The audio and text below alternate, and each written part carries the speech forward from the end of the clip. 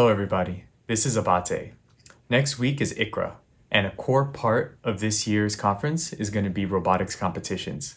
So, we're going to deep dive into some of the influential robotics competitions out there with a couple of short spotlights on several different ones. This week, we'll be talking to Dr. Liam Paul, the co founder of the Duckytown competition. Hey, Liam, welcome to RoboHub. Could you give us a little bit of background about yourself? Sure. My name's Liam Paul. I am a professor at the University of Montreal. I'm also the president of the Duckytown Foundation and one of the co-founders of that project. I did my PhD in New Brunswick, and then I did a postdoc in MIT, which is where this Duckytown thing started. And now I've been a prof for about 5 years or so. Yeah, so today actually we really want to dive into the Duckytown competition. So could you give us a little bit of information about how you started it, what your motivations were? Yeah, so I mean, this Duckytown thing is something that's kind of taken on a life of its own, for sure. It started as a class, first and foremost. It was used for educational purposes. But then at some point along the way, we thought that it would have also value as a scientific like benchmark. And so we started to see if we could reformulate and repurpose the platform to host these competitions. And the first one was at NeurIPS in, I want to say 2018. And then we've done at least one at ICRA and a few at NeurIPS. And it's sort of something that's really gathered. The motivation, I think, really is it's all about uh, trying to rigorously benchmark robot algorithms. I mean, it's actually a pretty hard task. A lot of robot research is done in some specific lab with a very specific setup and is quite hard to reproduce. And so we wanted to build a very standardized but very accessible platform that people could easily get their hands on, easily put their algorithms on, and that we could somehow like compare a wide variety of algorithms in some very standardized and like fair way. Yeah, so what's the exact challenge that they're competing for and how does it look? Yeah, so this has evolved over the years, but the basic premise is stayed mostly the same. So, as part of the Duckytown platform, we have the cars, which are these little cars that you can build. But then there's also an environment in which they operate, and the environment is made up of like yoga mats and duct tape and signs that we've like printed and stuff. But the idea is that it's very standardized and very reproducible. And to you or me, it looks like a small city. Like it's a Hmm. very simplified view of a city, but it's something that approximates somehow a small city. And the challenges are vary in complexity, but mostly involve the robots navigating in this city. And we can vary the complexity by having different topologies of the city, intersections. We can have different obstacles. We can have other vehicles. And so the complexity can really grow. But the most kind of like basic fundamental thing that an agent should be able to do is like drive down the road in the city, avoid obstacles, and stay in their lane kind of thing. Yeah, so what was the motivation behind the name Duckytown? Uh, that's an interesting one as well. Actually, so like the Ducky, not too many people know this, but the Ducky branding, not only does it predates the Duckytown project, but it also has an ICRA connection. So the other co-founder of the project, his name is Andrea Censi. Now he's at ETH Zurich, and I think the year before Duckytown started, he was, I forget exactly what the title was, but ICRA made this push for everybody to submit videos. And they were going to try and stitch all of these videos together to make like a promo video for the conference. And Andrea came up with the idea that every video should have a rubber ducky in it, sort of for a number of reasons. But I think that partially it was like for scale and also for like some kind of coherence between the different videos so they could do like fun cuts and stuff in between the videos using this like standardized ducky. But somehow the branding of it just like totally exploded. And then when we started this project, like before anything else, the one constraint was that it had to have like rubber duckies involved. I don't know, just sort of happened that way. Yeah, no, it's great because when you like ground it in something that's like a fun concept, it makes it much more engaging for people to want to do it. Yeah, and there's also an aspect of, I mean, my view is that some robotics in particular is kind of portrayed in a certain way, and I think that like Hollywood has something to do with this. It's like scary, not like either it's like Terminator going to come and kill you, or it's scary in the sense that it's going to take your jobs or whatever.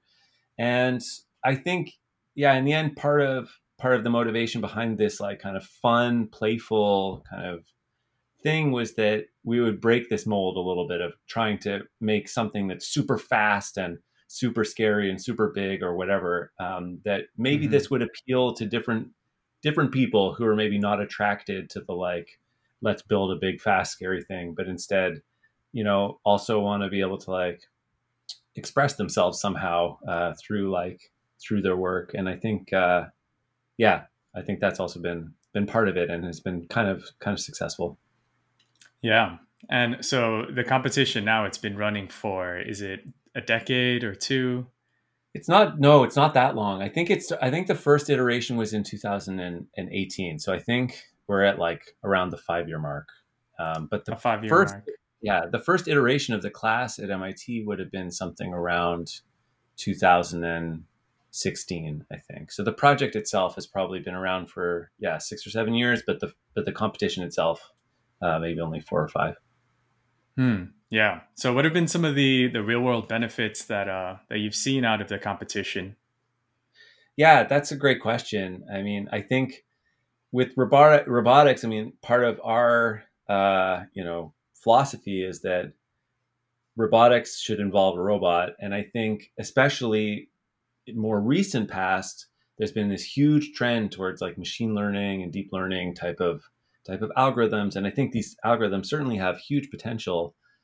But when you try and put some of these algorithms on robots, you see some of the kind of nitty gritty details that you maybe didn't think about really have a big impact. Hmm. Like how the latency of your system, how it's dealing with asynchronous signals versus synchronous signals, like treating time, non-modeled effects and things like friction and slippage and things like this. And so for a lot of the folks, I think like the real world benefit has been that wow, they really have gotten appreciation for just how tough it is to to build these systems. And then when you look at like what, although we're not all the way to having commercial autonomous vehicles yet, I think that you can get some kind of an appreciation for just how remarkable what has already been achieved, really is when you consider all the different pieces that have to work together and how robust they all have to be. Yeah. And I can imagine over the years, different technologies have taken more interest in the eyes of roboticists. And that the approach that the different people competing has changed quite a bit as well, right? Oh, for sure. Yeah. At the beginning, I mean, we very much saw quite traditional, what I would call like classical, not because they're old, but just because it's like the way that things used to be done, kind of like stacks that had the very standard abstractions of like, you know, perception and state estimation and planning and control.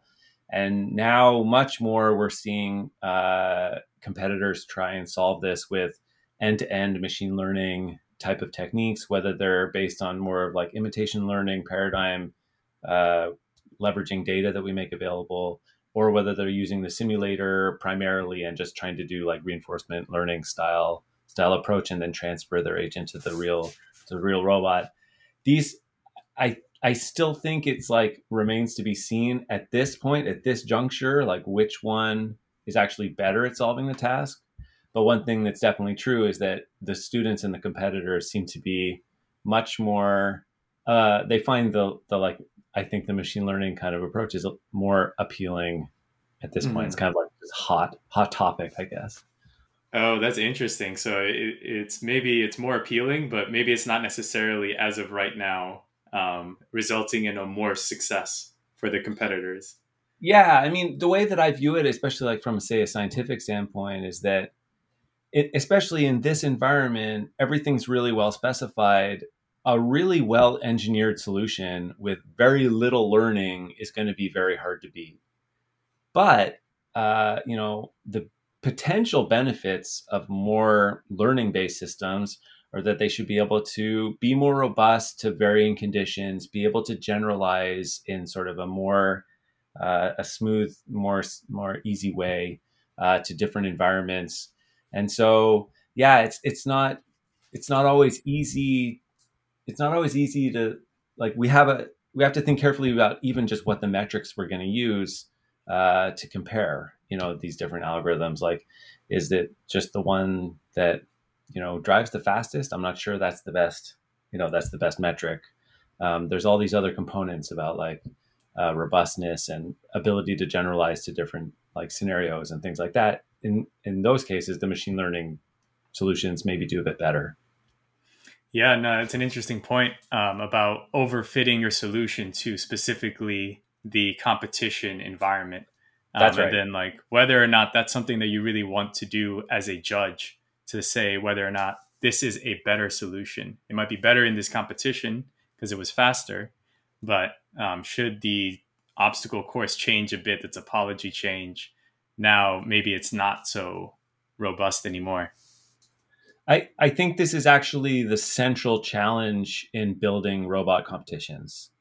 It's very difficult to build a robot competition that's like not hackable in some sense, that you can't win by just really overfitting to the specifics of that particular setup. And so, yeah, I mean, I think you hit the nail on the head there. It's this is the big challenge for sure in trying to build like really good robot benchmarks. Yeah. So as you think about next year's competitions, have you guys ever considered maybe doing a not releasing the map and having it be a bit more of a surprise and have a little more randomness associated with it? So we have typically done that. Like we have a sort of like a validation set that people get the results and they can see everything, and then what they're actually evaluated on is like a held out test set that they don't see. But what we are thinking about doing this year, so typically what we've done is we've had sort of like maybe two or three main challenges, like the lane following challenge, the lane following with obstacles challenge, and the lane following with intersections challenge or whatever.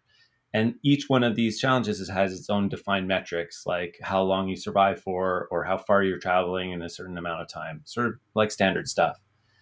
What we're going to do this year is we're going to have a sequence of levels effectively that are just increasingly complex and increasingly difficult, and each one of them maybe has like some level in terms of the metrics that you have to achieve in order for it to be passed.